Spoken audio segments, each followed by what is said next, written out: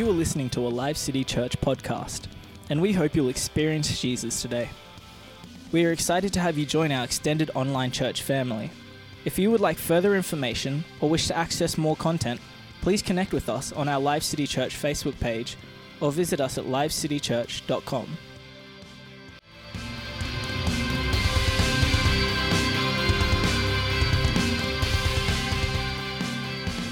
Elbow pumping. The only person who can elbow pump today is Toby up here in the front. He's in crutches. Everyone else, get out of your way. Get out of your seat. Go elbow pump, people. For the children, if you are 11 years and younger, you are dismissed to go to kids' church. Oh, thank you very much. Yes, some of the adults are like, can I go play? No, you can't. Stay. Stay. Isn't that beautiful? There's a sign right there. All the prophetic people saying, what does a butterfly mean? Why did he fly past a pastor? Maybe God's saying something. Everyone else is like, oh, it's a butterfly. I am so glad that you can be with us this morning and celebrating. Indeed, I just feel the presence of God in the place. And you know what it is that draws the presence of God? It isn't what we're playing here. It isn't the instrumentalists. It isn't the singers. It isn't the PA, and nothing like that at all.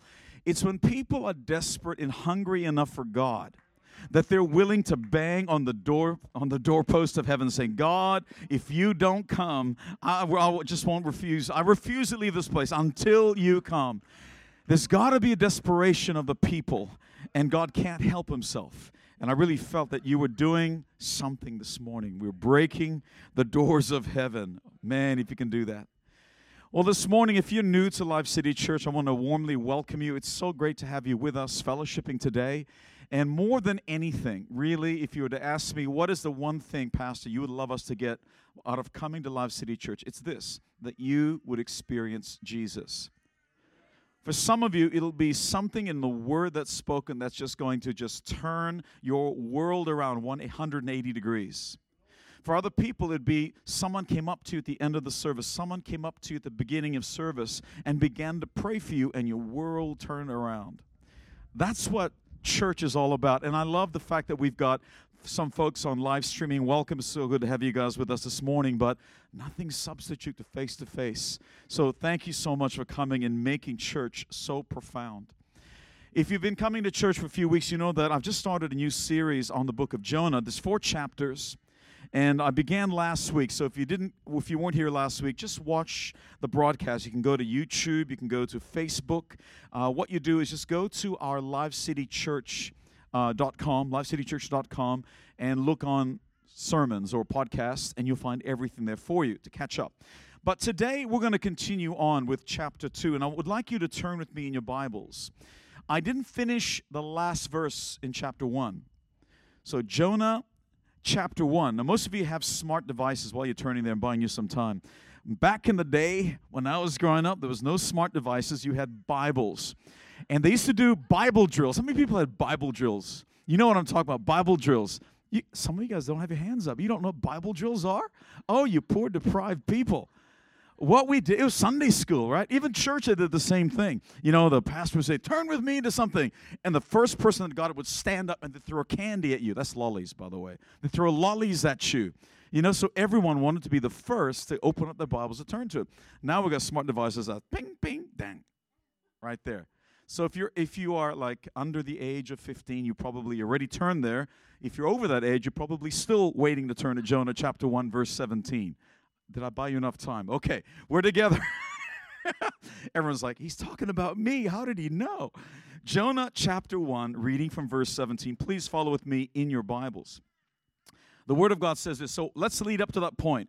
You see a rebellious prophet who doesn't want to do what God told him to do. We find out that God sends a storm. He is the cause of the storm. And when the sailors find out he's the cause of the storm, it's another story. Listen to the message last week. He says, throw me into the water. Throw me overboard. And they think, we can't do that. But in the end, they thought, we're dying here. So they threw him overboard instantly. The wind and the waves died down. Instantly, they began to worship the name of Yahweh. Remember that they served pagan gods. For the first time, they realized, oh my goodness, there's something about this God. But here's what happened to Jonah after that story. Follow with me, verse 17. But the Lord provided. Everyone say provided. See that word? Wasn't an accident. This is very, very strategic of the Lord. Did the whale magically appear that instant Jonah fell in the drink? Some of you are like, is this a trick question, Pastor? Because I'm usually, those of you that do like class with me realize it's sort of like, this is a trick question, isn't it? No, the whale did not magically appear, in case you're wondering. Some of you are like, oh, phew, that's what I thought. So it would stand to reason that maybe an hour, 2 hours, maybe days earlier, God had to call. So here's the thing. You're thinking it's a whale. It doesn't actually say a whale in the Bible. It just says a great fish. Could have been any type. But it makes sense to be a whale because they have to breathe air. They'll keep coming up to the surface. So there's a volume of oxygen that comes in. So it stands to reason it probably is a whale, but we don't know for sure. All we know is it's a big fish. If it is a whale, the commentators say, it is not normal for whales to be in this region of the world. You find that interesting? You're thinking there's whales everywhere in that time period, you know? If I just jump over the boat, overboard, a whale's going to come swallow me up. No. It is not normal for a whale to be in these part of the waters. Does that tell you something right there?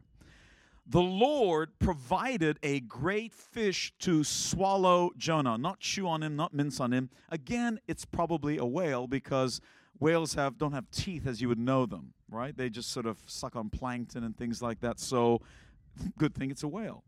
And Jonah was inside the fish 3 days and 3 nights. That's a long time. And this is where we're going to get into the text today. Read with me from chapter 2, verse 1. From inside the fish, Jonah prayed. Do you notice? Up to this point in time, there's been no prayer. Jonah prayed to the Lord his God. He said, in my distress, I called to the Lord, and he answered me. I want to tell you today that in your distress, call to the Lord, and he will answer you. Why is it that as soon as you're in your distress, you are going to Facebook? As soon as you're in your distress, you go to your prayer closet. In your distress, I don't know what you do. Turn off all the lights, hide in the darkness to try.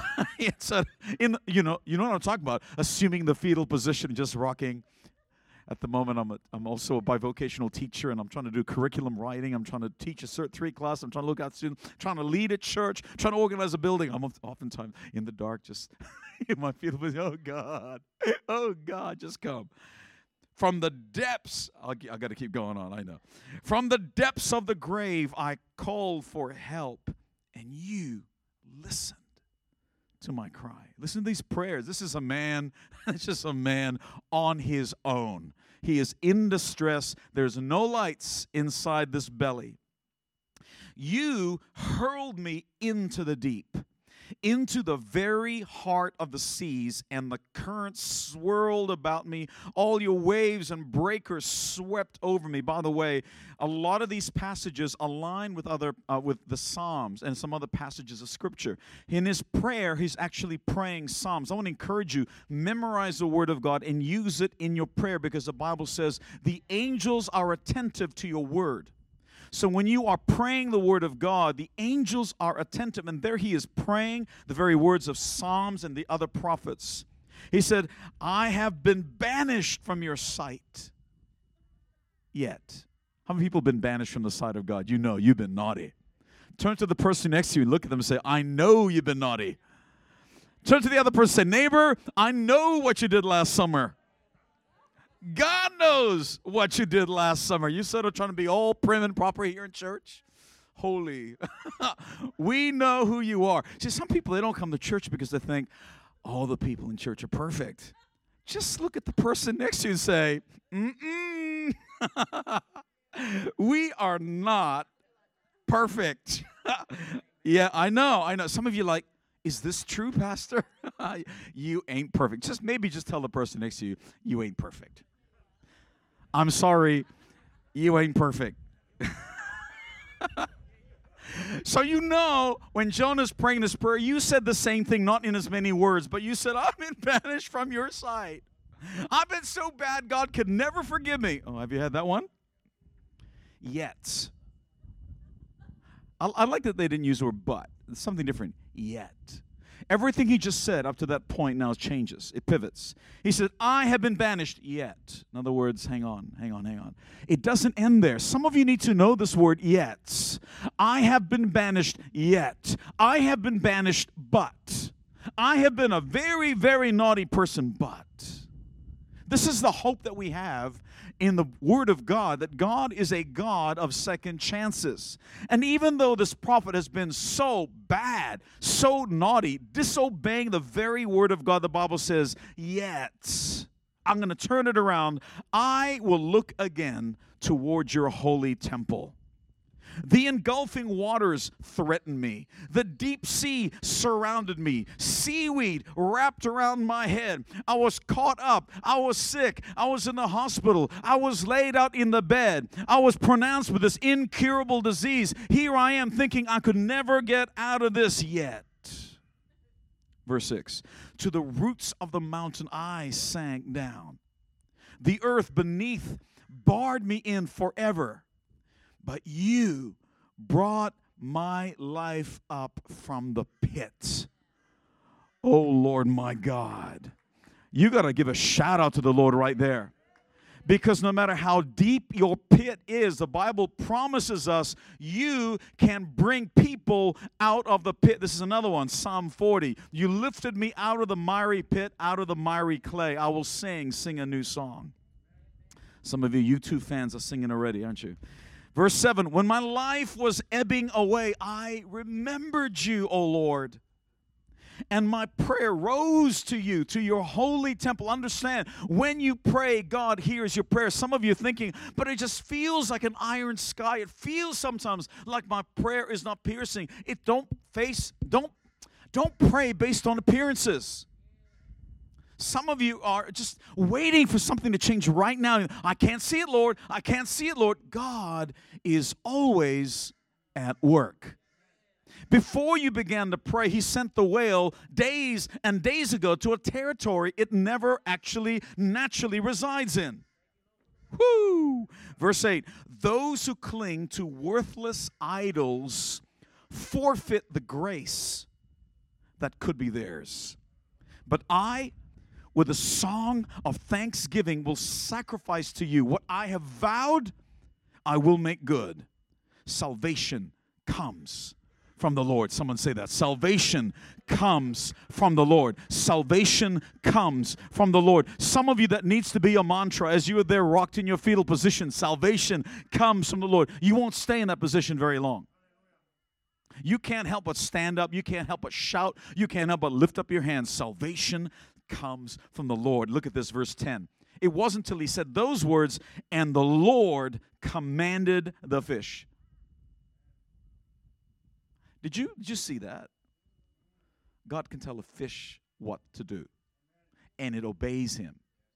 That blows my mind. The Lord commanded the fish, and it vomited Jonah onto dry land. Recently, my wife and I, we went to David's soccer end-of-year breakup. And so it just happened to be that way. The ladies all gathered together. They're having their chat, and all the men, we got together. You know what men do.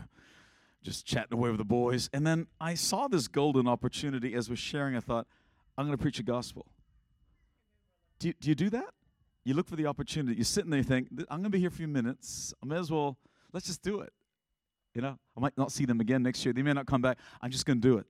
So I just started sharing with them, and somewhere along the way they dropped the word atheist. I thought, I'll drop the word atheist. I said, I was an atheist when I was in my second year in uni. They said, really? What, you're like a pastor or something, aren't you? And so's the coach, by the way. He's senior pastor of a church in Ipswich. And so he was quiet the whole time, that turkey. Meanwhile, I'm just sharing away. But I thought, well, let's just do this. And I thought it was quite an eloquent way. I was using logic after logic. And they're like, you're right. That is crazy. Because I was saying things like, you got to have an incredible amount of faith to be an evolutionist. I said, what do you mean? I'm glad you asked that question. And I went right into it. I said, to believe that something came out of nothing, and you know that defies science, but you still will insist that it's true, but you know. And meanwhile, you're saying, you Christians, how can you be Christian and believe in science? It's not one the same thing. No, ours is. Yours isn't, because you believe stuff that is right off. It's science fiction. It just doesn't work. And they're with me. They were clever arguments, but yeah. So they were like, oh, yeah. But then one of them said, how do we know there aren't aliens? How did you bring that into what we're talking about? And then, well, how do we know aliens didn't create everything? How would aliens create this stuff? Unfortunately, our conversation shut down and we couldn't continue. But I'm thinking, how crazy is that? Like, well, I wouldn't even think that. So I got to prepare myself the next time that question comes up. But how zany and crazy are the stories we tell from the Bible? Yeah, there was this guy, he was an actual prophet who did nothing that God told him to do, did the complete opposite, did a 180, turned his back on God, tried to go the opposite direction. God sends a storm so bad the sailors and everyone realize we're gonna die. That's a bad storm, and the sailors are saying that. I remember this one meme where it's got this guy running, and he says, I'm a bomb expert. If you see me running, try and catch up. You know, it's that kind of thing with the boat. You know, if the sailors are scared, you are in a big problem. That's a bad storm. And the only way to fix it was to throw the prophet overboard, and the storm died. And by the way, a fish caught him in its mouth and rescued him for 3 days and 3 nights and then spat him on land. Tell me that's not a crazy story. So we got some pretty crazy stories in the Bible, and you're wondering why people are struggling to sort of understand what you're saying. It just is. I would not want to be in Jonah's shoes. The Bible says right at the beginning in Jonah chapter 1, it says, God commanded him not to speak to the Ninevites. It uses this word to speak against the Ninevites. I laid out this whole thing. The Ninevites were cruel people. You would not want to be in their presence. They collected body parts. What I didn't know, I read later, some of them actually wore the body parts like a necklace around themselves. They were so proud of the massacres and the victories that they had. They would wear it around proudly. They would put it on the doorposts of their houses all around the city. They pile up pillars of heads, right? Big pillars, so that everyone knows Nineveh went through here.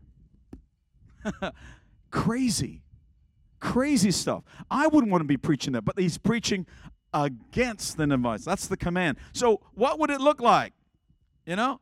What would he preach like? You are going to hell. You are wicked. You are a sinner.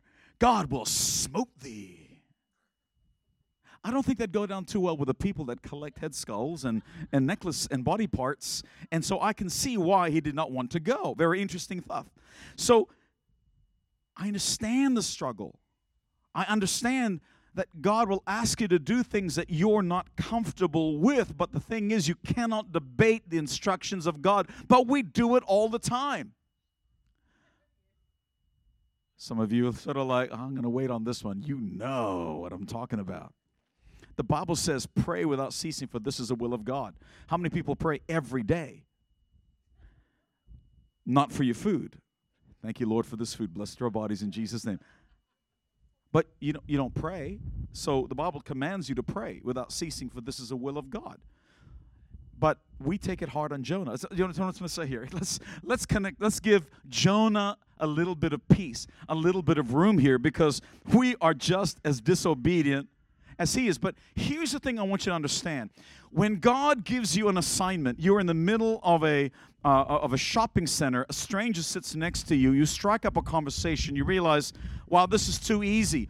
Maybe, just maybe, God is in it. Maybe, just maybe, God set it up so that this guy sat next to you, because she will never hear the message of the gospel of Jesus Christ until you open your mouth.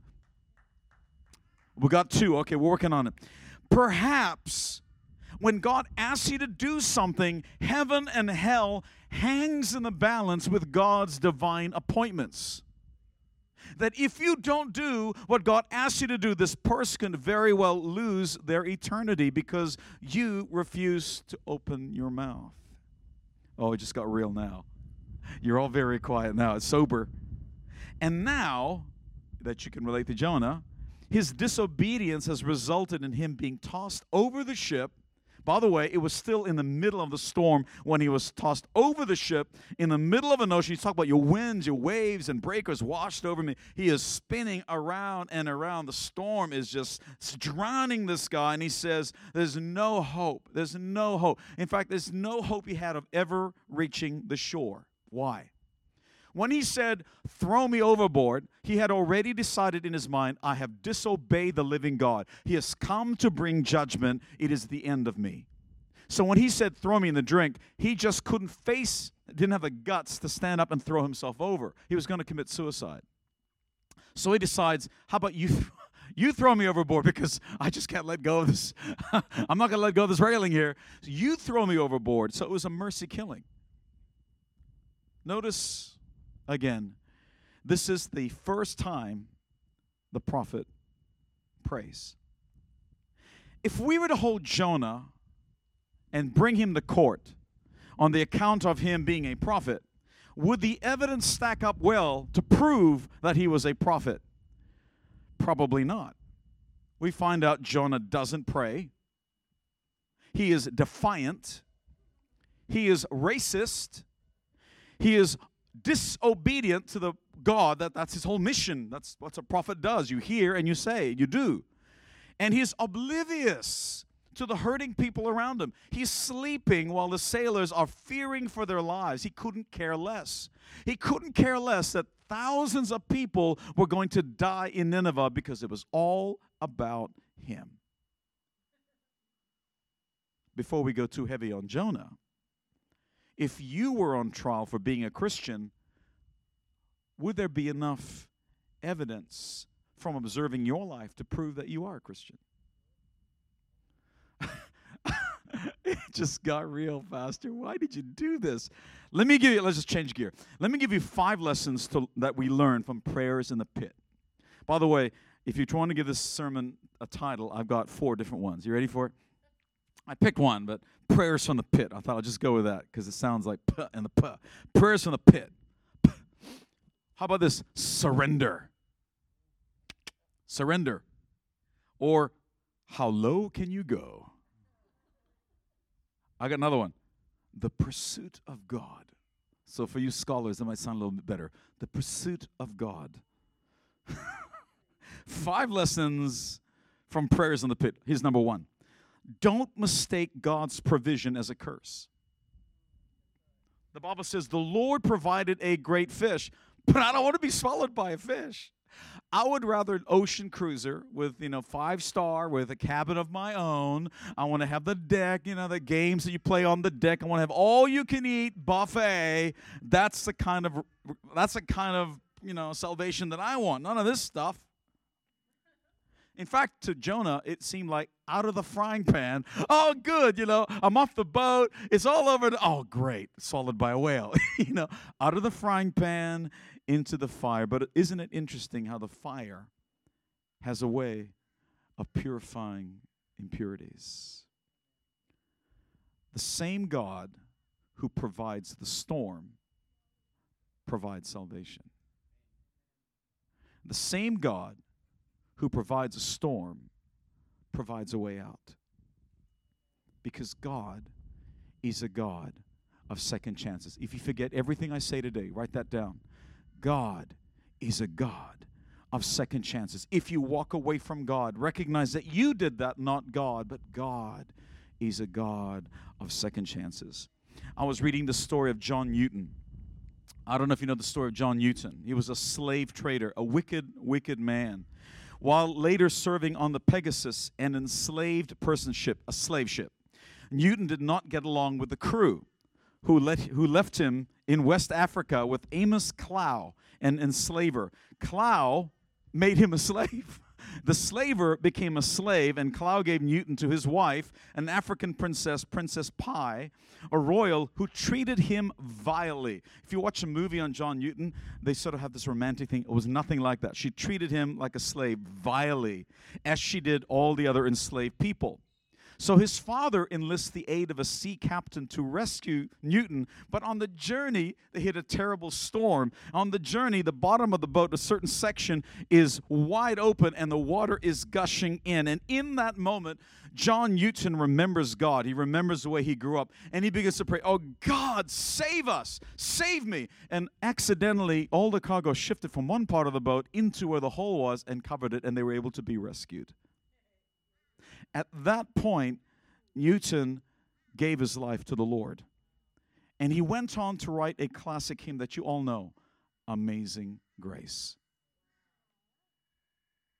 Would he have written Amazing Grace had he not been in the boat? Would he have written Amazing Grace had he not become enslaved himself? What lengths does God need to go to bring you to the place where you can recognize who he is, that God doesn't make a mistake with his provision? Number 2, this is the title that I also gave, second title, How Low Will You Go? He says in verse 2, "In my distress I called to the Lord, and he answered me." When you have hit rock bottom, there isn't anywhere you can really go. There's not a lot that you can do. Why is it that we wait until we hit rock bottom before we call on God? Why is it that Jonah waited till now before he started to pray? Can I say this? Your fish belly can produce a right spirit before God. Notice it wasn't the storm that fixed Jonah's attitude. It was a fish. Perhaps like a child in the womb, he was inside that fish. God was forming a new spirit inside of Jonah. Isn't it interesting how the horrible times in our life produces the sweetest spirit? How low do you have to go before you turn back to God? Before you make him your number one priority above everything else? What kind of trouble does he need to send your way to get your attention? The Bible tells us the story of the prodigal son. If you don't know the story, a man had 2 sons. The man is symbolic of God. The younger son, the word prodigal, I thought it meant the returning son. No, the word prodigal means a person who does not know the definition of excess, when you've had too much. They just more and more and more. He says to his father while he's still alive, "I want my inheritance now." In other words, you're dead to me. I don't care about you. Give me my money.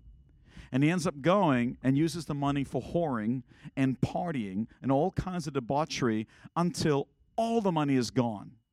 Until he loses his house, he had no job, and now he's got no food and no friends. Why would you want to stick around with him?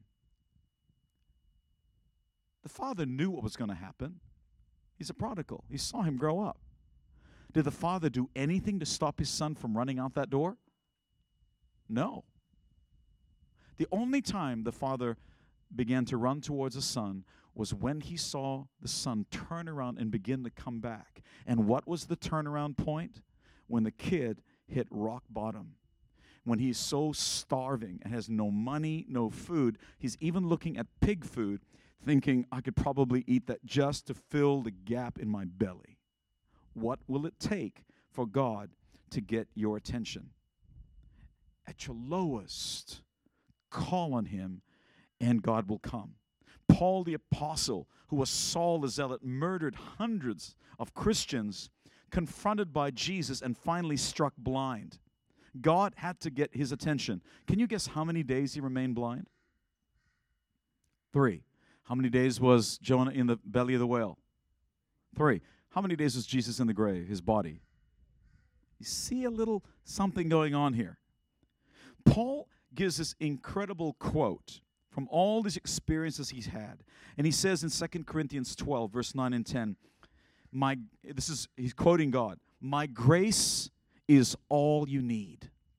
My power works best in weakness. That's why I take pleasure in my weakness and in insults, hardships, persecutions, and troubles that I suffer for Christ. For when I am weak, then I am strong." I think we've got the wrong idea of scriptures like that. For example, I can do all things through Christ who gives me strength. He was talking about when I've been beaten, when I've been hungry, when there's been no food, I've been cast out, left for dead. I can do all things through Christ who gives me strength. I wonder if there's a case here for the importance of brokenness. So precious to the Lord. Think about this. Jesus is perfect theology. When you see Jesus, you see God the Father. He's exactly the same. Listen to what Jesus says in Luke chapter 5. He says, "It is not the healthy who need a doctor, but the sick. I have not come to call the righteous, but sinners to repentance." We keep thinking that God, his whole desire is he's after the righteous, but the Bible tells us, Jesus said, that's not the case. God is after the sick. God is after the people who are not whole. God is after people who don't have their lives together. In fact, it's quite the opposite. If you think you have your life together, he's probably not that interested, because you're so full of yourself, so full of self-righteousness, he can't help you.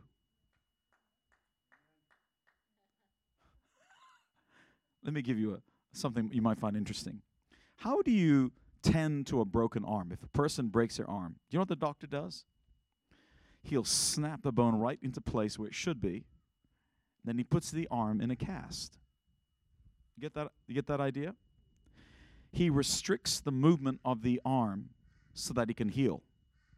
He takes Jonah in the belly of a fish where he can't move, and he's saying, "Weeds are wrapped around my neck. I can't move. I'm absolutely stuck." Sometimes God has got to pin you down to heal you. Someone write that one down. Lesson number 3, God hears your cry. He said, "In my distress, I called to the Lord, and he answered me." He goes again, "I called for help, and you listened to my cry." You know what he says? From the depths of the grave, I call for help. I had to look that one up. That word grave is actually the word Sheol. It's another word for hell. Some commentators believe and suggest that Jonah actually died in the belly of the whale. You think he was alive the whole time? It would appear, many of them believe, he actually died. He went to hell. He's calling out to God, and God rescues him and brings him back to life. Didn't Jesus said, you wicked generation, the only sign that I will show you, they were demanding a sign and a wonder. He said, the only sign I'll show you is the sign of Jonah. What was the sign of Jonah? In the belly of a fish for 3 days. Jesus died for 3 days. So it would appear he actually died. Jonah didn't know that his actions were going to result, and his turnaround, this prayer, was going to be so important that Jesus himself will quote the book of Jonah. He will quote Jonah's own words. Isn't that crazy? Think about this for a moment. Your suffering, your challenges, your hardship, where you are crying tears upon tears upon tears, God is remembering, writing it down. He's going to use it at another time. He's waiting for your turnaround. The Bible says, Psalm 56, verse 8, "You collected all my tears in your bottle. You recorded each one in your book." What kind of God does that? Records your tears. I can't remember. I mean, I don't cry a lot. When I cry, it's too late. It just keeps coming and coming. So it makes up for lost time. But I don't usually cry. My wife is a very emotional person, as all ladies are, and if I couldn't count the tears. I couldn't count the tears. There's so many tears. The Bible says he records each one in his book. That blows my mind. God is so interested in your hurt. He's there for you. He really does care that it's actually written. Every tear is recorded. Every reaction that you have is recorded. God hears the cry of the hurting. Here's another one. God hears the cry of the wayward person. This is a backslidden prophet. I want you to know that if you're waiting to be good enough before you follow God, you're waiting a long time. You'll never be good enough. He's good enough. And the Bible says he loves us while we're still sinners. In fact, here's the thing I want you to get from this. It is brokenness that God desires from us. As long as we're arrogant thinking we got it all, it's okay. I may decide to go to church today. I may decide to read the Bible. God, you're lucky I came today. You're welcome. I think it's probably not the right attitude. Jonah acknowledges the handiwork of God. You hurled me into the sea. It's an eloquent prayer, but actually God didn't hurl him. He got men to do it for him because he was such a coward. But it's in these difficult moments that God does his best work. I teach a Certificate 3 Ministry and Theology in the school where I teach at. And it was interesting. We had our very last class on Thursday. And all the students started with one, and they all began talking about it. They said, it was so much work. It was so hard, and we loved every minute of it. At first, one was saying, I was going to quit after about the 4th week, been reading the Bible daily because that was a requirement, and we had to journal once a week. But my life changed at about that 4th week point. I realized I'm not the same person I was when I first started. There's something precious about hardship. There is hope for those who turn their back on God, no matter how depraved. Second chances. Number 4, I'm going to go real quick. Embrace grace. Verse 7, he says, when my life was ebbing away, I remembered you, O Lord. My prayer rose to you, to your holy temple. This reminds me of times in the past when I've preached the gospel and the person I was sharing with rejected the word. They did not want to go through with the whole thing. And I've given up on that. I don't try and press the point until, it's not a successful mission until, no, the Bible says just cast the seed. Just sow seed. In fact, the Bible says God cannot be mocked. What you sow is what you reap. So I can't reap something I didn't sow, so I need to just sow. All I'm doing is just sowing. I'm going to sow. Someone else is going to attend to it. Someone else will reap, but I'm also going to reap a harvest that someone else planted. Does that make sense? Someone else planted. So I'm going to keep reaping. I'm going to keep sowing. I'm going to keep sowing. And I tell them this at the end. Can I just ask you one thing? At the point when you're on your deathbed, remember the words I've told you, cry out to God, because he's a God of second chances. Jonah makes this profound statement. He says, those who cling to worthless idols forfeit the grace that could be theirs. What he's saying is this: as long as you hold other things dear and precious, as long as you hold other things more important than you hold God, and the things of God, the place of worship, the place of prayer, as long as you do that, you are neglecting Him. Oh, but I needed time with my family. I needed time to, my work is demanding. I had to. As long as you put, I'm talking about a long term, not once in a while. When you see yourself, a pattern is emerging, spending all your time at work, you can't even bother to give a couple hours to the Lord on a Sunday, just one part of your week to say, you alone are God. I will go and bring myself to the house of God. Better one day in the house of the Lord than 1,000 elsewhere. Better to be a doorkeep in the house of my God than to feast in the tents of the wicked. Until that point, you're neglecting Him. And this is a word for it today, an idol. You're making an idol of these things. For some of you, it may be career. For some of you, it may be your car has become your idol. Perhaps for some of you, it's footy or cricket or some other sport. For others, it's the pursuit of wealth that drives them crazy. They're thinking about it. I got to make the sale. I got to make the sale. I got to make sure I do this. And for some, their idol might even be their own family. Oh, but I had to go away. I need to take my family. You couldn't do it after church. You couldn't do it in another time. You couldn't do it on Saturday. Jonah is calling out. When you make other things more important than God, you will miss out on a lifetime of grace. What's grace? Unmerited favor, unexpected blessing. Things you did not deserve are falling into your lap. I could tell you story after story of the graciousness of God, but for the sake of time. Let me finish with the 5th and final point. Worship God with what you have. Sometimes people struggle to worship God because they don't feel they're good enough. Sometimes they don't worship God because they don't feel righteous enough.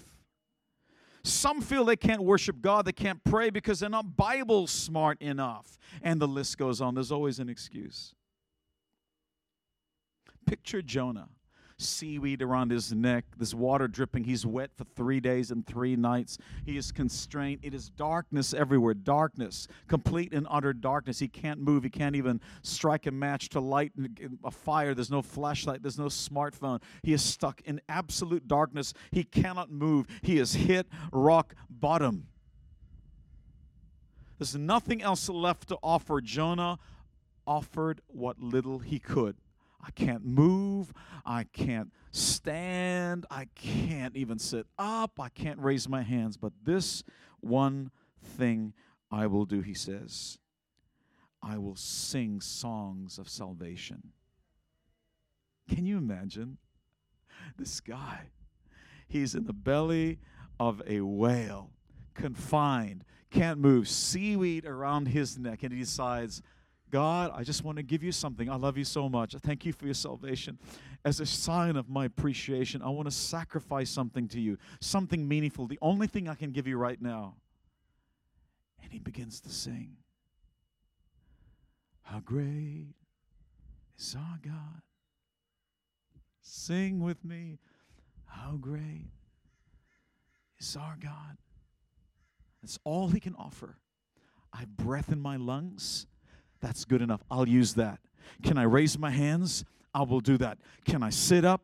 I will do that. I believe that if he could stand up, he would have been dancing and singing and hollering because it's the salvation of God being rescued out of hell, out of the kingdom of darkness and into the kingdom of light. It reminds me of the story of Paul and Silas who were beaten, blood just running down their back. They were actually stuck in the deepest part of the dungeons, dark and dank and smelly, completely dark, in chains and also in stocks and bonds. They couldn't move at all, and they decided, we can't raise our hands, we can't stand up, we can't dance to worship God, but I'll give what little we have. We're going to sing.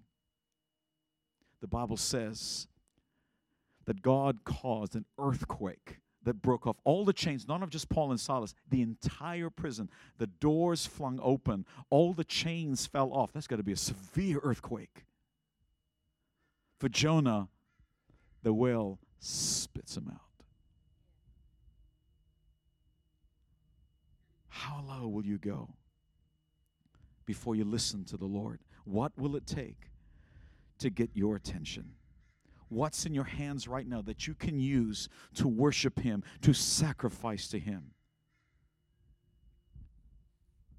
Jonah didn't know what would happen next. As far as he knew, to my dying last breath, I will sing, because that's all I got. I will sing praises to my God. Salvation is from the Lord. Salvation comes from the Lord. It was at that moment of change that he was delivered. Why don't we stand to our feet as I close this morning? The Bible says in verse 10, and the Lord commanded the fish, and it vomited Jonah onto dry land. You notice that God did not deliver Jonah when he was on the deck of the boat in the middle of a storm. You notice that God did not deliver Jonah while he was scrambling about drowning in that water. He didn't deliver him. But God delivered him after he had been confined in the belly of a whale for 3 days and 3 nights until repentance and remorsefulness at sin had finally set in. I want to tell you today, you might be in a prison of unforgiveness. You might be in a prison of debt. You might be in a cycle of poverty you can't seem to get out of. You might be in a cycle of abuse. You might be feeling like a failure, feeling like your best years are behind you. But can I tell you right now, God is a God of second chances. Can I invite you right now to bow your heads and close your eyes with me this morning?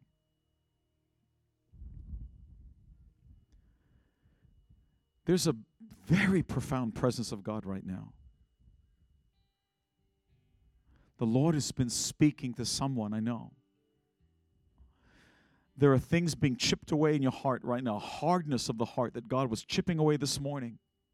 In fact, it was a way of thinking that you felt justified and righteous, and the Lord has begun to address that. He's saying, it's time, son. It's time, daughter. Turn around. Turn around. As I look around this place this morning, perhaps this is the first time that you've understood the message of the gospel of Jesus Christ. You thought you weren't good enough.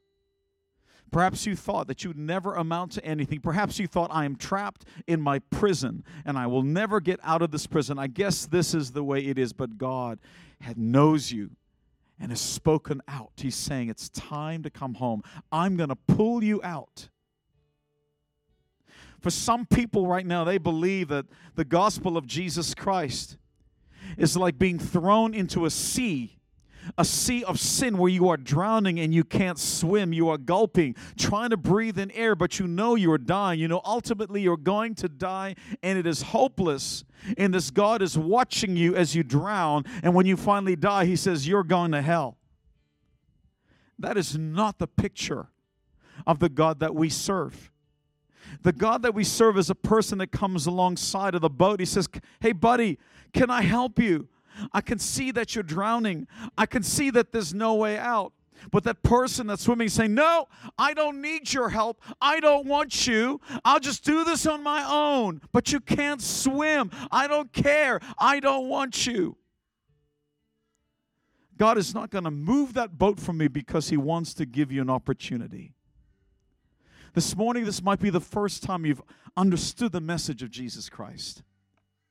Maybe this is the 10th or 20th time, but the Lord is knocking on the door of your heart. And He's saying, behold, I stand at the door and knock. He who would open the door, I will come in. Thank you for joining Life City Church, and we hope that you were blessed and inspired by today's message. If this ministry has made an impact on your life, we'd love to hear from you. Please drop us a line and share your story at thanks@livecitychurch.com or email us your prayer needs at prayer@livecitychurch.com. We'd love to connect with you and hear more about your story. If you love the ministry of Life City Church, you can make a financial gift to help us spread the good news of Jesus by going to livecitychurch.com and clicking the Giving tab. We hope today's message has spoken into your life and look forward to your next visit.